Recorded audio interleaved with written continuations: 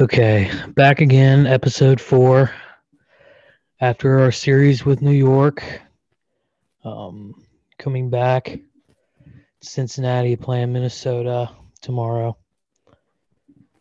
At the time of the recording, we are 7 back in the division and 4 back of the wild card. So ultimately, how are we viewing the team right now, just in general? Some things that you saw in the series. What do you think? Well, we went 5-7 on total on the road trip. Um, Overall, two very tough losses, but five very encouraging wins. Um,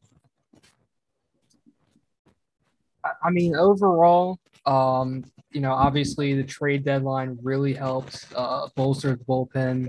Um, Michael Givens, Luis Sessa, Justin Wilson were much needed boosts.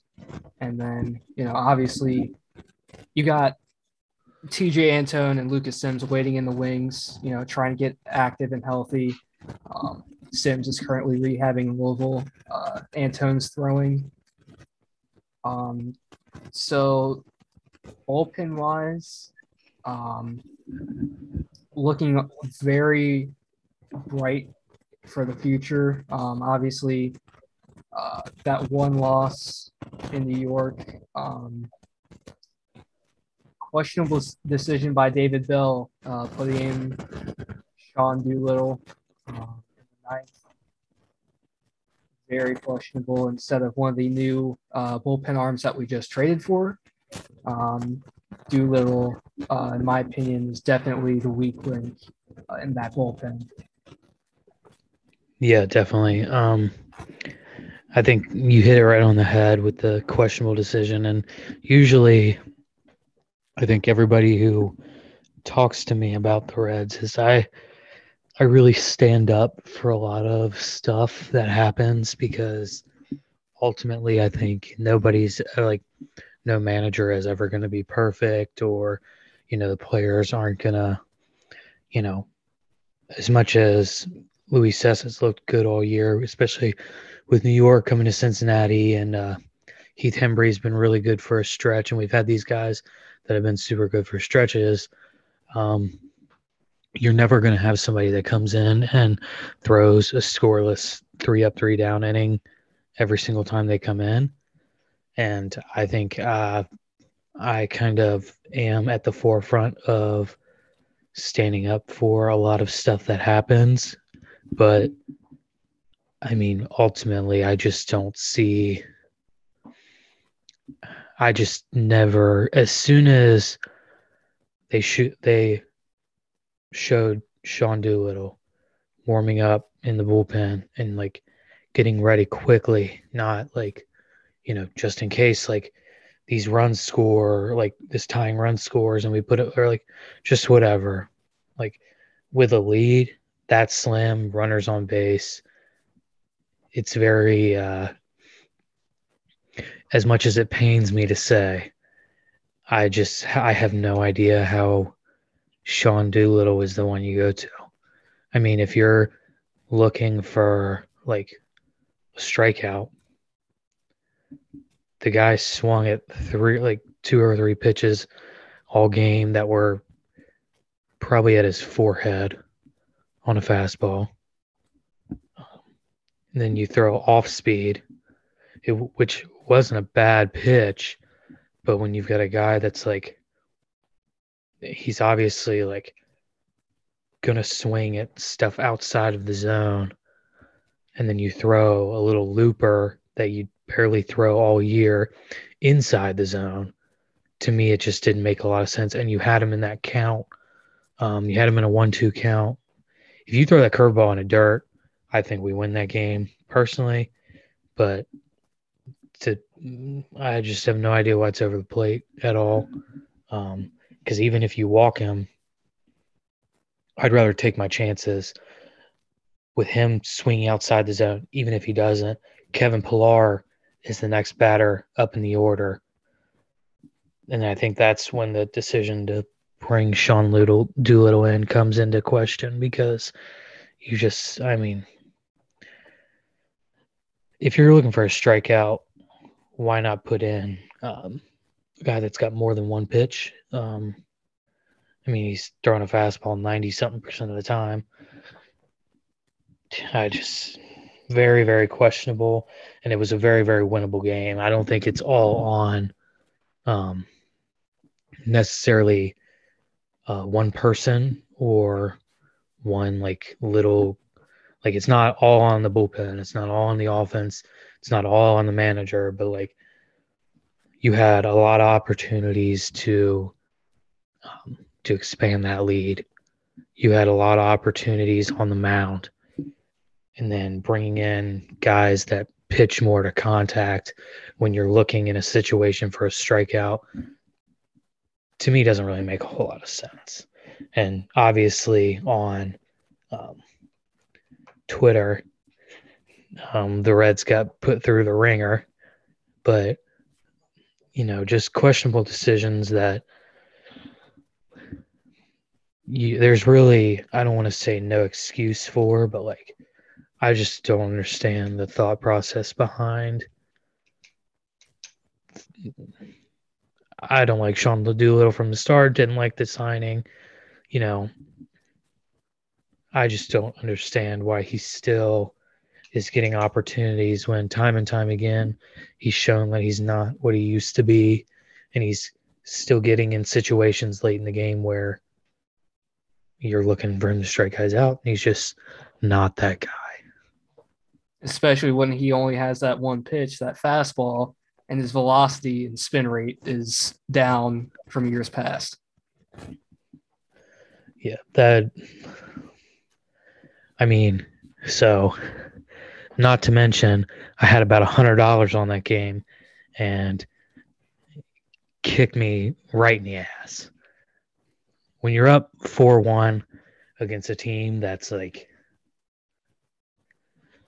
Javi hits the home run, Baez hits the home run. Okay, happens. I still don't think you throw anything over the plate in that situation again. But,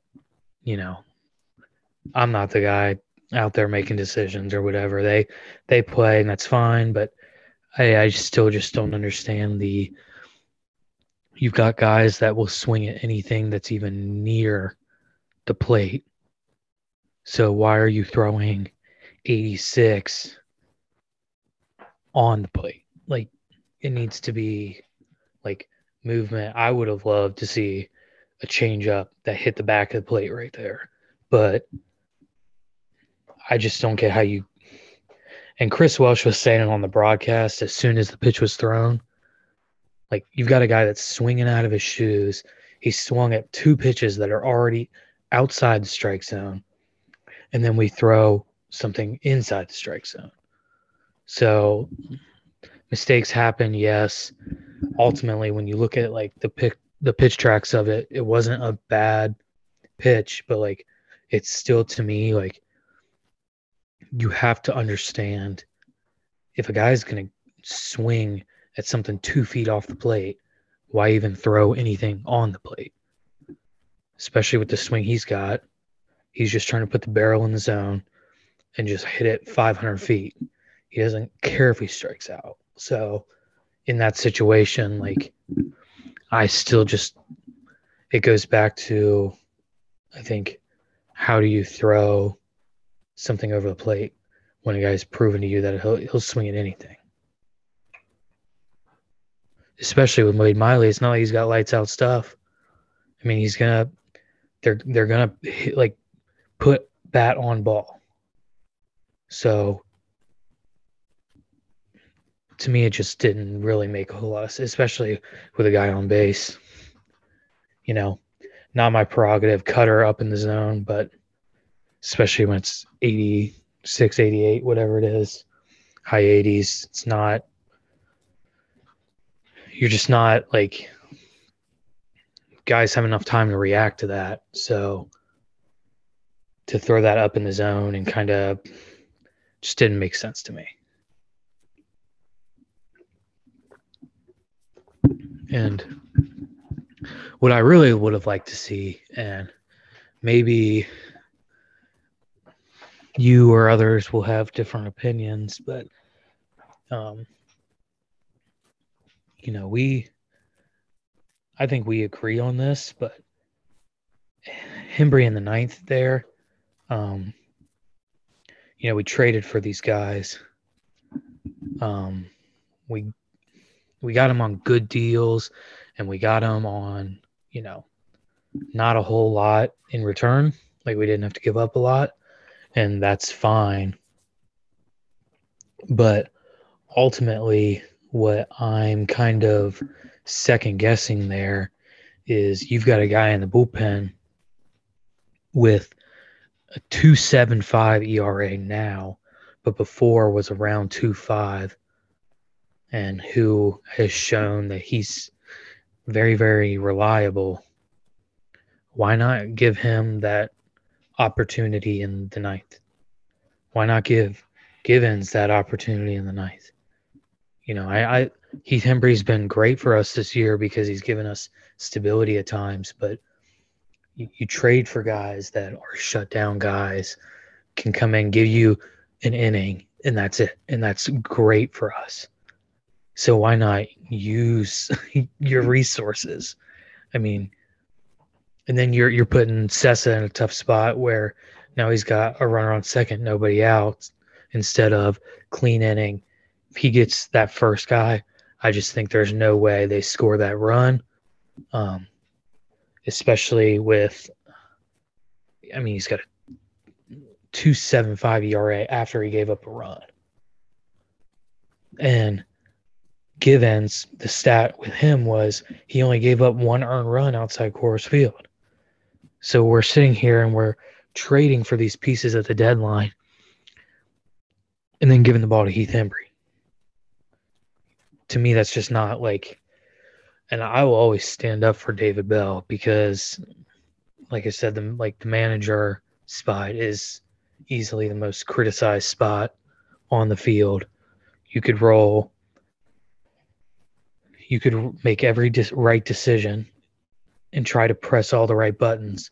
And if that one guy doesn't get that hit at that one time, you look like an idiot. But like, to me, if you throw Sessa out there or Givens, they give up that run, we lose the game. It's like, okay, whatever. But then you put Heath Hembry and Sean Doolittle in, and it's like, okay, now we've got a gripe because you're putting guys in that have proven to us that they're not that. Throw him out there, you know he's going to get 3 outs. Right. And what sort of compounded that for me was, you know, Bell has used Hembry in ninth inning situations before this year. Hembry has been the stability in the bullpen where there hasn't been any sort of consistency. But in my eyes, he is not that closer type of pitcher where you can just hand him the ball and say, okay, you've got the ninth with a 1-run lead, shut him down. You know, like you said, we just acquired Sessa. He's basically a Swiss Army knife in that bullpen. You can use him in any situation that you want. Michael Givens has shut down the door when needed for the Rockies. Like you said, 1 earned run outside of Coors Field. I agree that, you know, David Bell has done a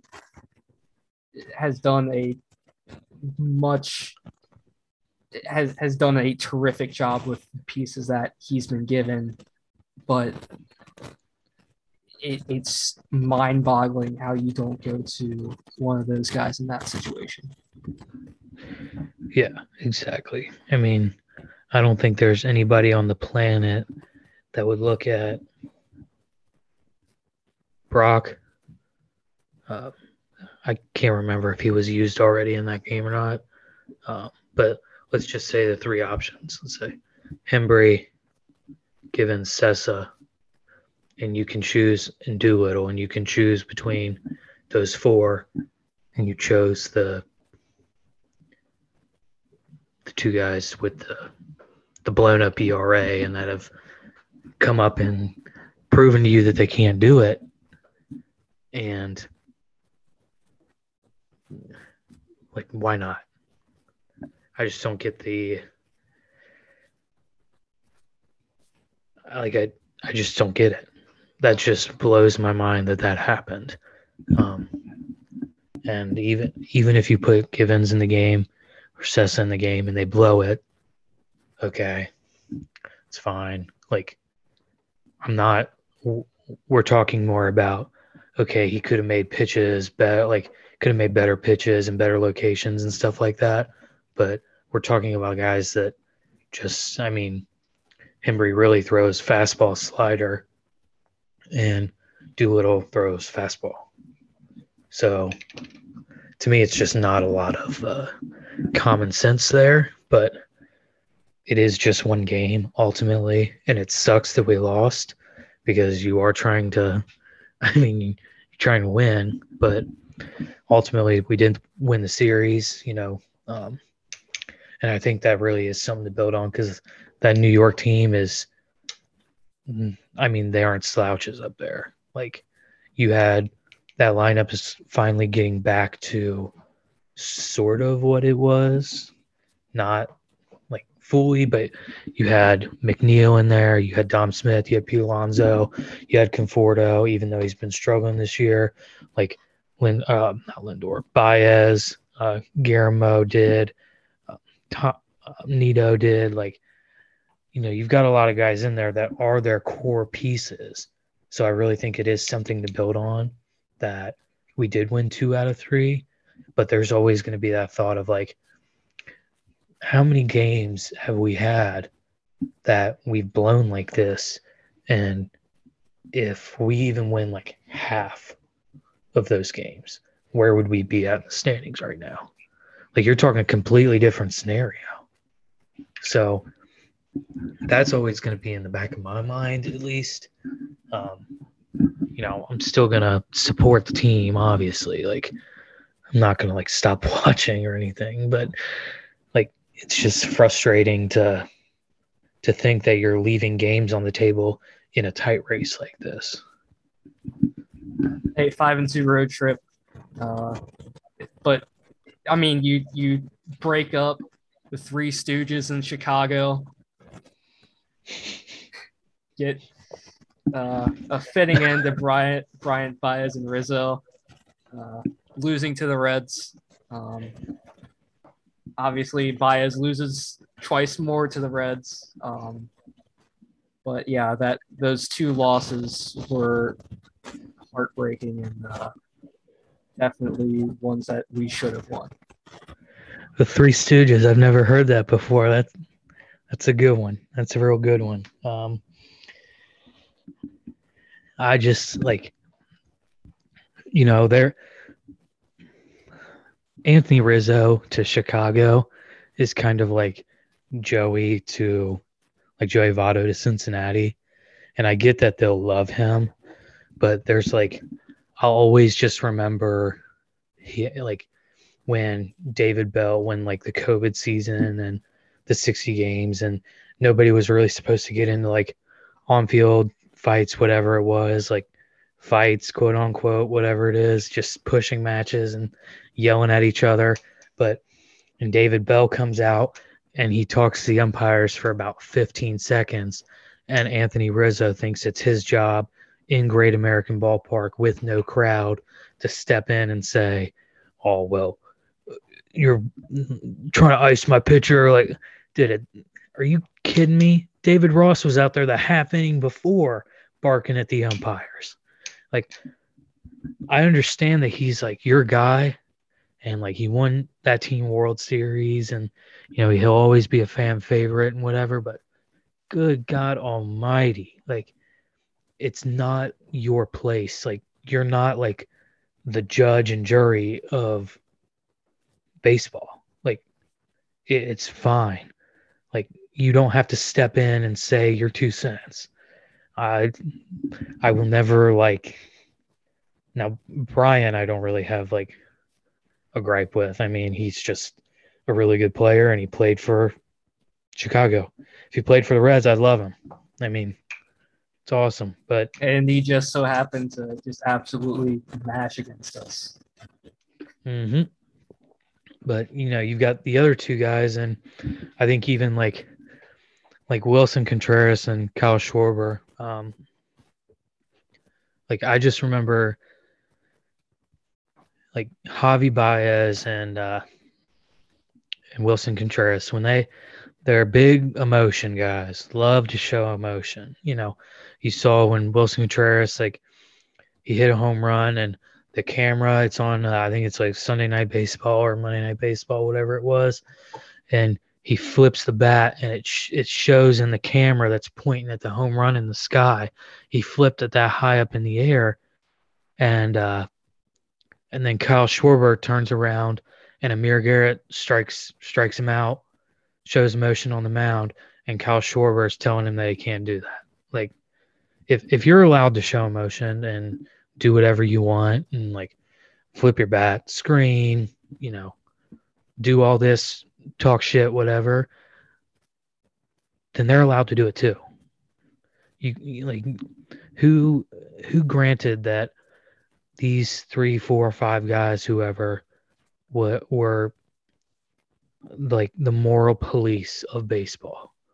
Like they're the exact opposite of what Rizzo telling Bell he can't come out and argue, and that it's bullshit that he's coming out nice in his pitcher.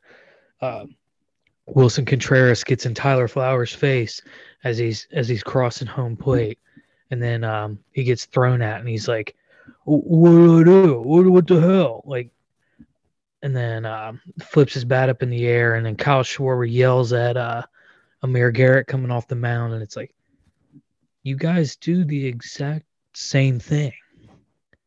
So what are we? Are we? Is it you just want you to do it, or you just don't want to get shown up? Is what it is. I mean, we are talking about the guys who in a blowout will, bat flip and throw their arms up in the air and do all these stupid celebrations and handshakes and pat each other on the ass and yell and everything like that when they're down like 9-0. So yeah, you flip the bat and then you look up at the scoreboard and realize it's the 8th inning in the 3rd game of the series. You've lost the first 2, and you're still down by 7 runs. Like, yeah, sure, go ahead. Like, okay, we'll take the series. Like, I don't know what else to say. That's just mind-boggling to me. And I don't want to get into like this unwritten rule stuff, but I feel like when you're down, like when you're getting blown out in like the final innings of a game, and you hit like a home run off a guy that might pitch 30 innings all year, like, just go. Like, I just don't get it. Like, yeah, you can be happy and show this emotion and whatever, but ultimately, like, you're getting your ass kicked. Like, and maybe bad timing, but Trevor Bauer last year, when he threw into the 8th inning against the Cubs, and they were shit talking as he was getting pulled out because in the 8th he allowed 2 base runners on first and second, and then after the game he goes, I just don't know how I can shove it up your ass for 7 innings and then come off the mound and you're still talking. Like, that's just something that I don't get. If you're getting beaten that badly, that the other team is just like, there are 162 games, like station to station. You're not really like, you're not stealing bases. You're not like trying to, like, I don't want to say not go 100%, but you're not going 100%. Everybody knows it. You're just trying to end the game because 9 runs in the 8th inning is like, when you've got 4 outs to play with, like, it's just not going to happen. So, yeah, I'm salty about it. Always will be. I'm going to be pissed. That's how I feel. So, moving on. Trade deadline's over. And, we've kind of been back and forth on a lot of this stuff. Before we mention that, though, today it was announced the teams of the month, player of the month, rookie of the month. Kyle Farmer was the shortstop on the MLB team of the month.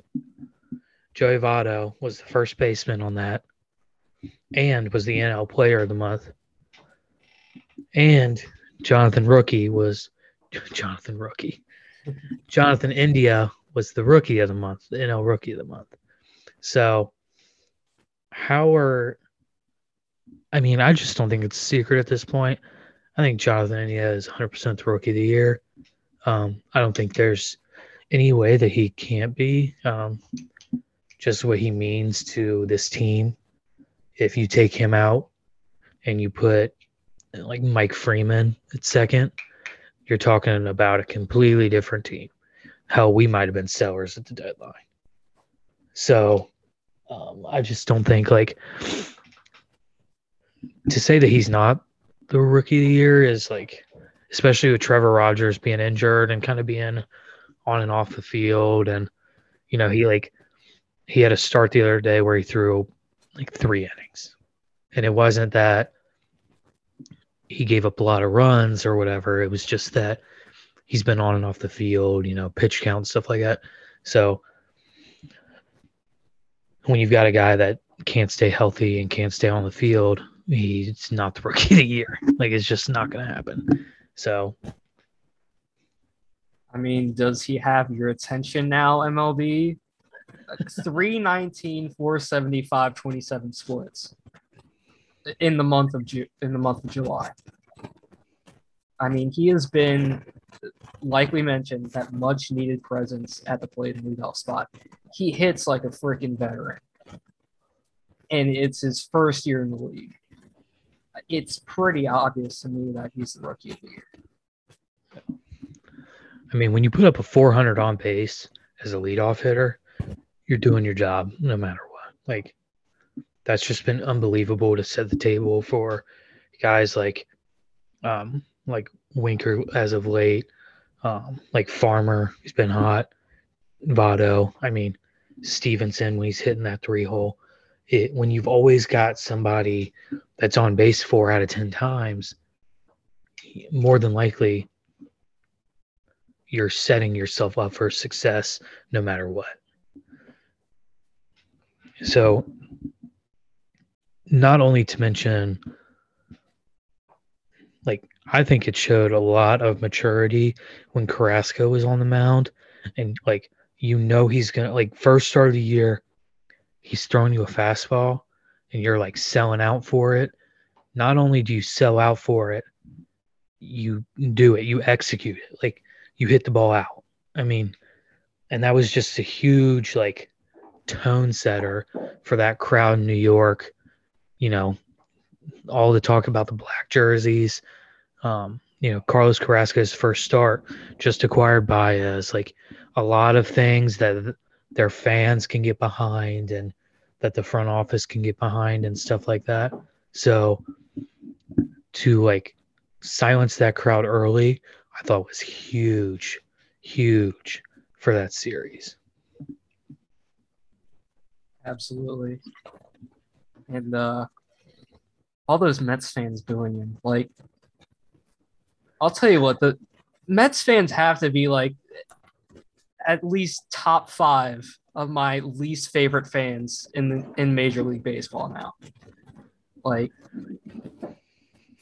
Especially 100%. When I went to that game. When was it? A couple of weeks ago. I'll tell you what, they are some of the most annoying, uneducated fans in baseball. That might just be New York fans for both teams in general, but absolutely, we'll stay away from that. yeah, I mean, it's just to say that he's not rookie of the year, be just completely, and I don't think it's even from a bias like Reds standpoint. When you've got a rookie hitting 277, 280, 277, yeah, with a 401 on base and 834 OPS. I mean, he's exactly what you said. He looks like a veteran, like a 5-10 year veteran up at the plate, doing a lot of different things for this team. And it's really, really helped us out. But talk about Joseph Daniel Votto. I mean, almost 8 games, missed it by, foot and a half, maybe, if that. 7 straight games, hit 9 home runs in 7 games. That's just, for a guy that's 37 and a lot of fans on Twitter, chirp a lot, and because of his age, and when he's down, they're always going to go back to that. But like, it's just a guy that's been, especially with Castellanos going down, been a real driving force for that 5-2 road trip. Absolutely. That was a real big pick me up. And then, obviously just inches away from breaking that record. Tell you what, that freaking dumpster fire of the stadium. Dumpster fire should have burned the entire stadium down. But yeah, I mean, there was a terrific article by Fangraphs that I saw today. I mean, that with the stats that they provided, he's hitting the ball harder than he has in the past 5-6 years, and he's 37 years old. I mean, that is ageless wonder if there ever was one. I mean, 319, 440, 734 slash this month, 11 home runs, 25 RBIs. That is just insane. And then he also won the NL Player of the Week this last week. I mean, he was doing Barry Bonds-esque stuff this past week with 7 home runs, or pardon me, 7 consecutive games with a home run. I mean, that's insane. I mean, I saw the same thing, and the same article that you're talking about, and it was really like, because when you think back to like 2017 and 2010, those were like super, super standout years for him. And just to read them off, in 2017, finished second in MVP voting behind Giancarlo Stanton, which sucks because that's when Giancarlo Stanton was really like 50 home runs, hitting the ball a million feet every time he did. But we're going to read off this stat line from 2017. 36 home runs, 100 RBIs, walked 154 times, only struck out 83, hit 320 with a 454 on base, a 578 slugging, which is a 1.032 OPS. And to say that season and his MVP season, obviously, where he had very, very similar stats, a little more power, struck out a little bit more, but he's hitting the ball a lot harder than those seasons. And you're like, wow, like you wouldn't even think. You're looking at the stats. Him and Jesse Winker have the same amount of home runs. And yeah, 9 of them have come in the last 7 games. That's impressive to think about. Votto's played about 20 less games. So, to say that, I think we really have to appreciate what he is and what he has been, and it's just been like a Hall of Famer. I mean, think about this. He's got a career average of 303, a career on base of 417, and a career slugging of 519. That is unbelievable. A career on base of 417. That's like unheard of. So I really think that we just have to like, because he is getting a little older, but his performance has stayed solid and he's always been, the Hall of Famer.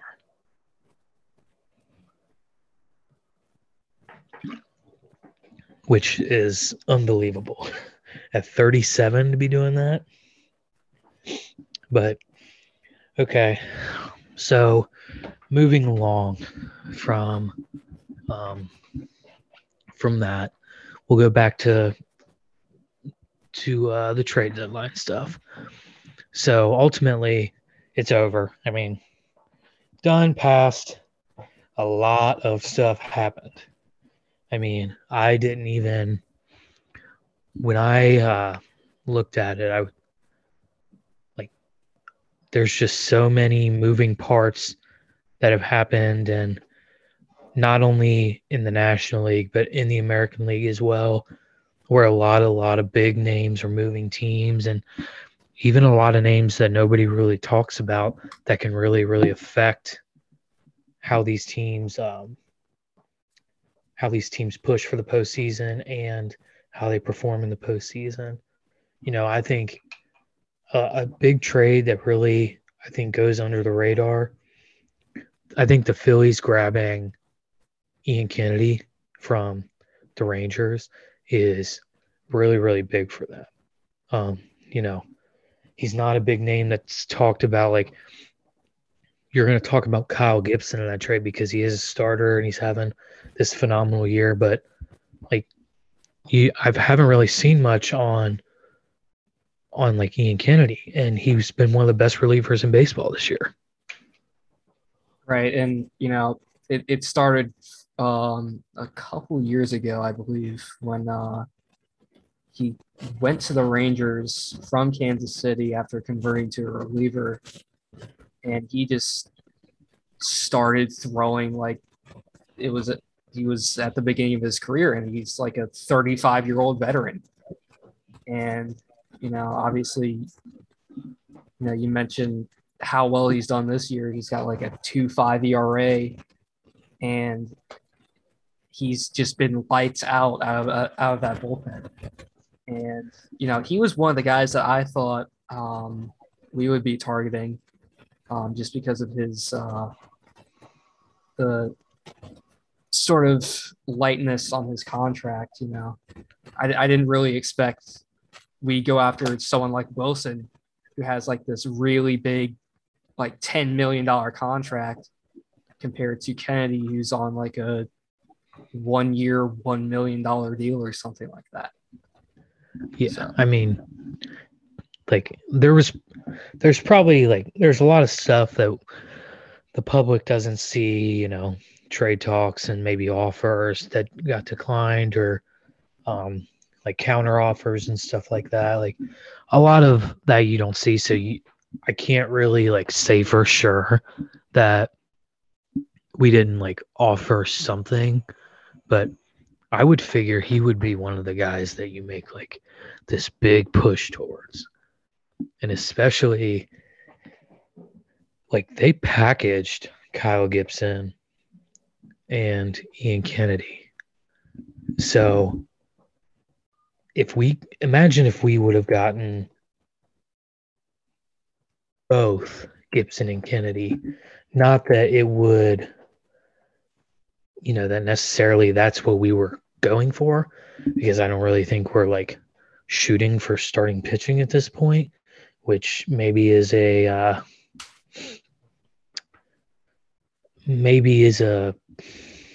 afterthought, which shouldn't be, but it's just the way it is. Our bullpen really needed focus, but they traded away their 2017 second round pick, who like a prospect in their system.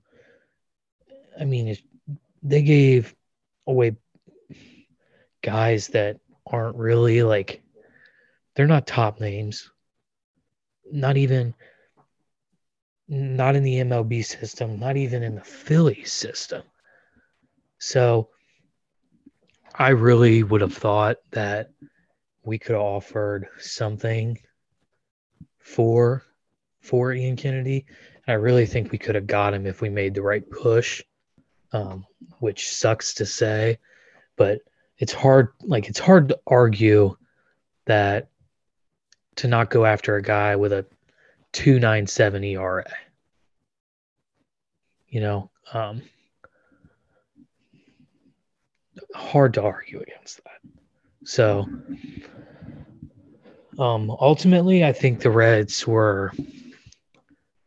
as a team were very, very like positively affected. Like in that clubhouse, big moral up boost. I think it obviously showed on the field, but you get guys that are lights out in the bullpen.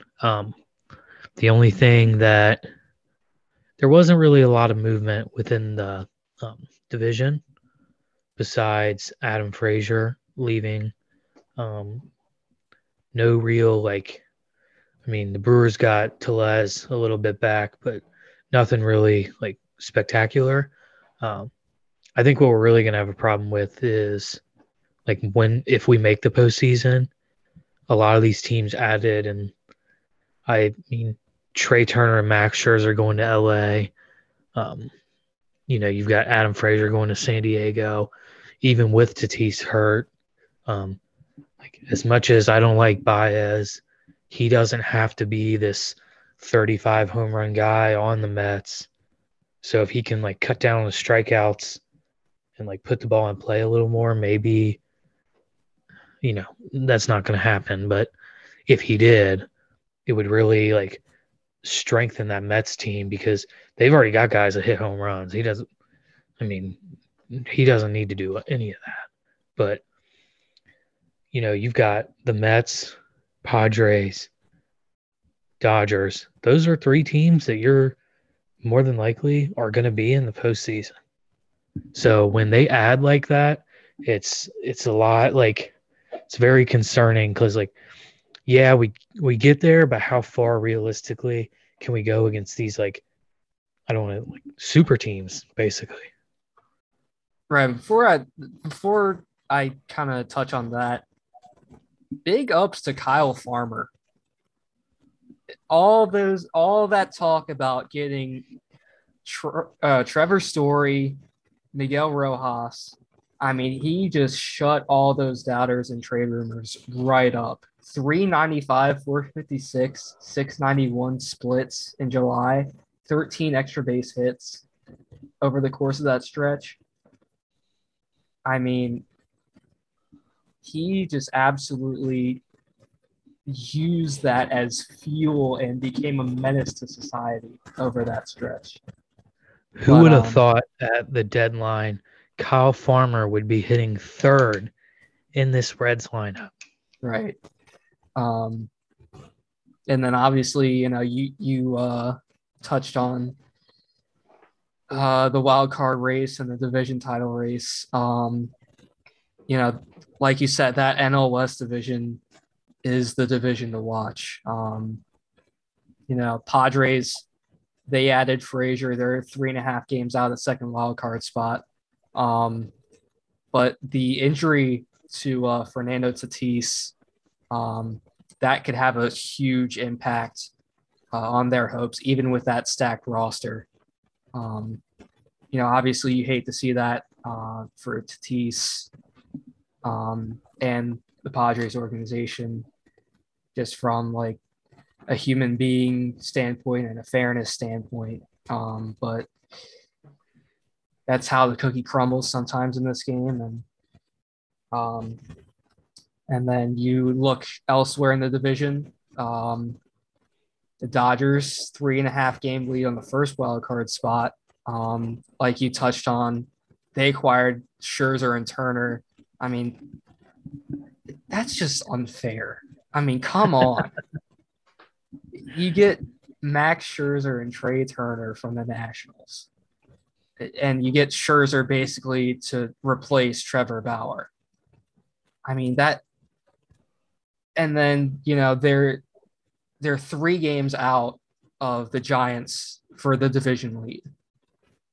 I mean, that roster, in my opinion, wins the division. I mean, obviously the Giants have a great roster right now,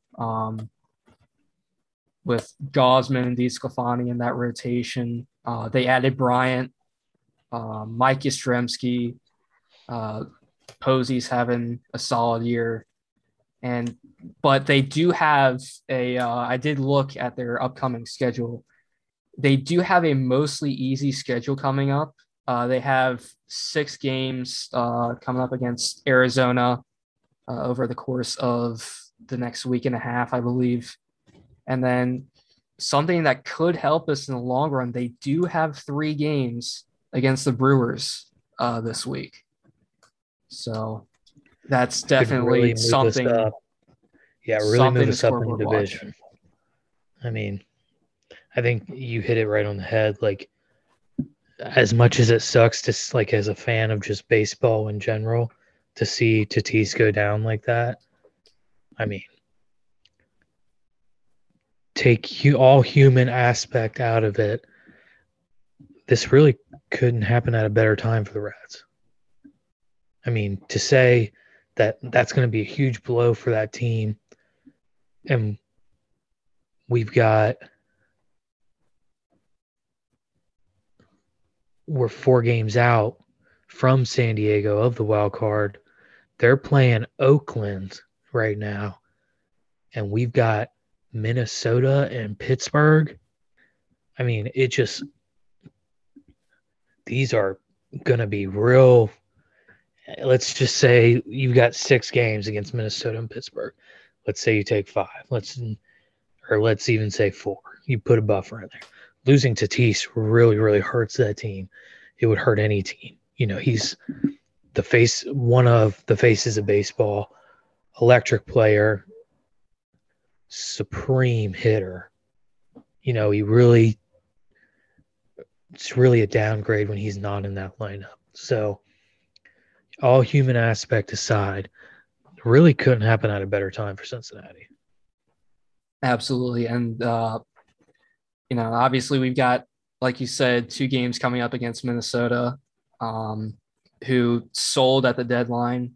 They lost their ace Barrios, and then they lost Nelson Cruz. They lost Barrios to the Blue Jays and Cruz to the Rays. So that's a big hole in their rotation. I believe they don't have a set starter for Wednesday, so that move kind of threw their rotation in flux. So that might benefit us. And then obviously the power threat of Cruz is gone.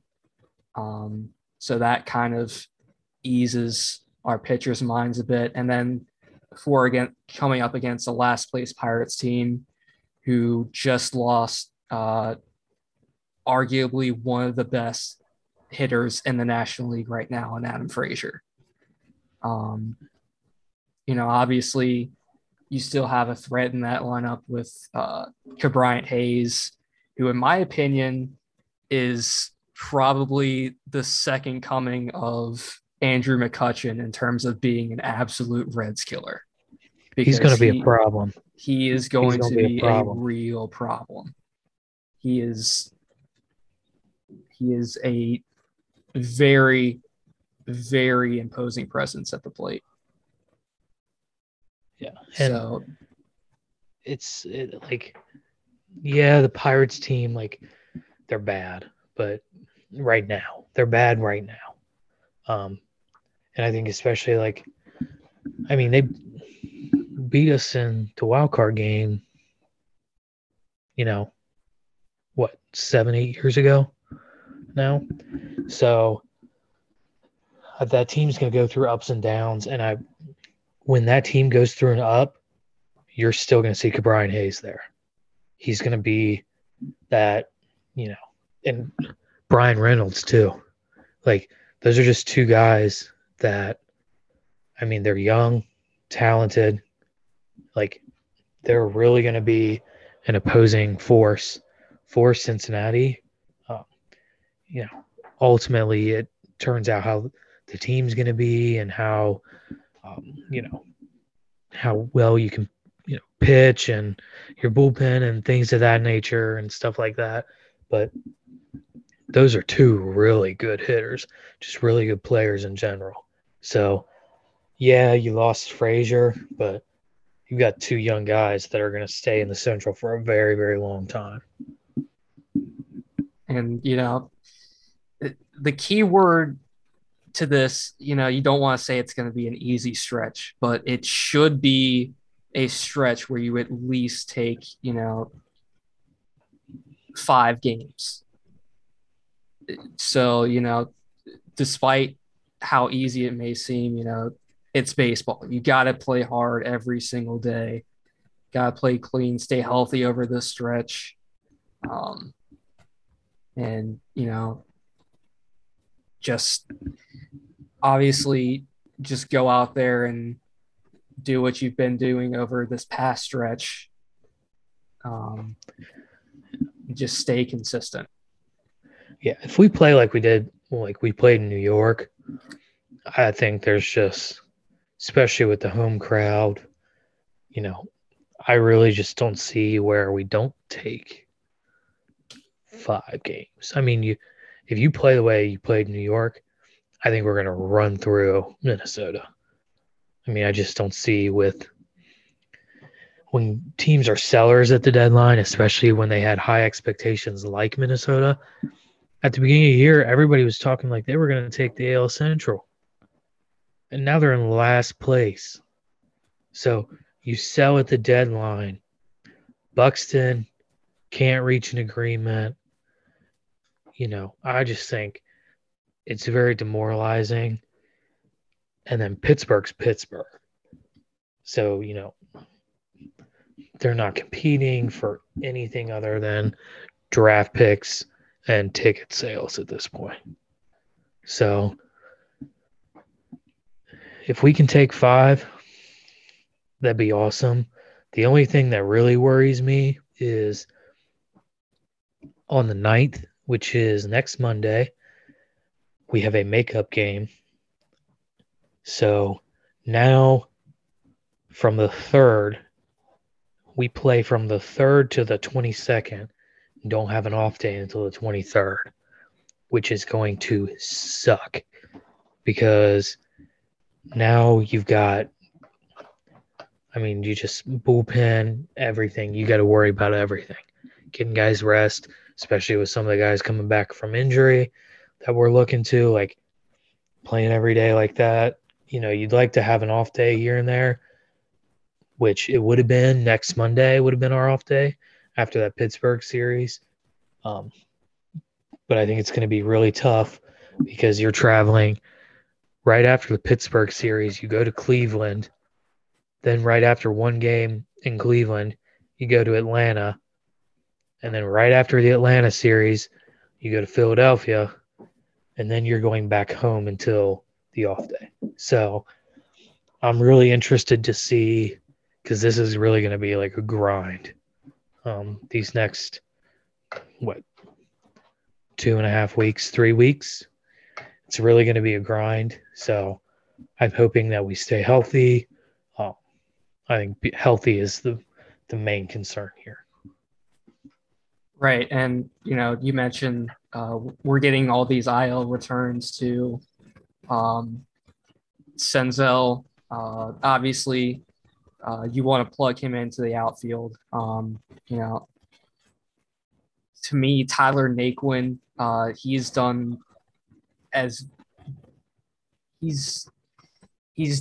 best in center field, and just obviously roaming the outfield really.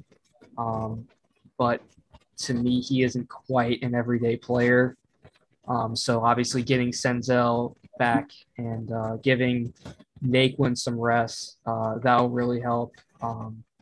Castellanos hopefully won't be far behind. I saw on Twitter that he recently took batting practice at Citi Field.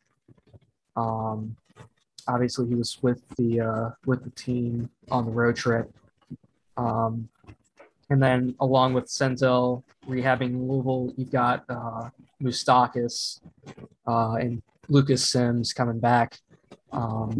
Moustakas is huge coming back, especially with a struggling Eugenio Suarez. Yeah. Giving Suarez some rest and plugging Moose back into that lineup, that will be huge. From what I've heard, he's done really well in his rehab assignment.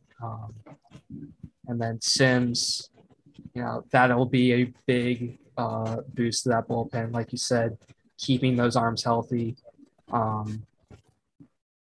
over like a 20 some odd game stretch, and then, hopefully TJ Antone isn't too far behind. I saw an update where he's throwing too. So getting all these guys back is going to be huge, especially for this stretch. Yeah. I mean, those are just core pieces that we're naming off that are on the injured list right now. And to think that we're playing like this without Moustakas, without Castellanos, without Senzel, and without Sims and Antone in your bullpen, when those were the two guys that honestly early in the year were the only two guys that you could rely on. So I think we're in a very, very, very good spot. But with these injuries and with the schedule, I'm I don't want to say worried about it, but I want us to be very cautious and as fans of the team understand that you're not just going to just because a guy gets back doesn't mean you're going to throw him out there for 9 innings every day for the next 20 days. You're going to have to platoon a little bit, maybe let's just say Moustakas comes in with a right-hander, and then if a lefty comes up, maybe play matchup a little bit. So Moustakas is only playing 6 innings of a game to start off this, or with Senzel and Naquin and Shogo, just finding a way to get these guys like a warm-up, I don't want to say spring training in a sense, but in a set schedule and getting back into the swing of playing every day. Because if you just throw Castellanos out there and he gets hurt again, when you have Aquino, Shogo, Naquin, and Winker all in the outfield, that's 4 healthy outfielders. So I'm going to be very, very pissed if we just throw Castellanos back out there. Okay, and now he's out for 6 weeks. And now you don't have him until at least the postseason. At least. Not to mention Schrock, who's been hot lately. He had that 5-hit game yesterday. So yeah, how do we forget about Farmer and Schrock? I mean, Farmer's been unbelievable and didn't even mention him. Crazy. Team's been hot. Everyone's been hot, man. Yeah. So I think to wrap this up, I think as of right now, you're looking at the schedule, we've got about 56 games left. We're 7 games back in the division, 4 in the wild card. What do you think is more likely at this point? Do you think a wild card is more likely, or do you think we can really make a push towards that 7 games? Obviously you always want to shoot for that division title. And hopefully with with that stretch coming up for Milwaukee, playing the Giants 3 times this week. Um, hopefully that'll help us out in that race. Um, it's hard to tell, but I think we do have a very good shot at the division title, especially with all these injured guys returning soon. So, obviously you have the wild card as like, a backup plan, but you're always shooting for that division title. You're always shooting for that higher seed in the playoffs. Yeah, I mean, and it really helps that Castillo's been throwing really, really well lately. So let's say we get in the wild card and you have to throw Castillo, or maybe you throw Gray, or whoever you throw. You're throwing the guy that you think is going to advance you, and ultimately who you think is your ace, your best pitcher. So not having him, whoever it is at the time, for that, that next series, for those first couple games, can really, swing that series. And honestly, I'm on the same page with you. I think we have a really, really good shot at this division. I think that the Brewers didn't add a whole lot. Says is really going to influence what happens. Willy Adames has been on fire, but ultimately, can he keep it up? To me, I don't think so. And the Brewers have a very tough schedule, especially going out west. You're playing the Dodgers, you're playing the Giants, you're playing the Padres. Like, you're playing these teams. This is really a really good thing for the Reds, because, okay, let's say they go out to San Diego, and let's say San Diego beats them 3 times. Really, really good for us. Let's say Milwaukee wins those 3 games. Still not a bad scenario for us. San Diego's losing. Those are the things you want to kind of see. And it's such a tight race in that NL West. It's going to come down to the last couple of series. But ultimately, in the Central, at this point, I think the Reds have to be, I don't want to say favorites, but I think you're kind of like, depending on how this next week goes, you can really talk about the Reds making a run at this thing. Hey, one bad week for the Brewers, and a pretty even average week for us, and we're right back in the mix of things. You just never really know, but I think we really, really, with the additions we've made, with the guys coming back from the IL, with the teams that we're playing, you can really make a really, really good run if you play the way we've been playing. And like in that 20-game stretch, we play like teams like Miami, we play Pittsburgh, we play the Cubs. Like, you're playing teams that are sellers and been trading pieces away. It's really time, I think, for us to like show that killer instinct, to step on the throat, really make a run and put us in a really good position come September, early September, mid-September, that you just need a few games here and there and you can just take the division outright. Okay, I think we're wrapping up there. See you guys in episode 5.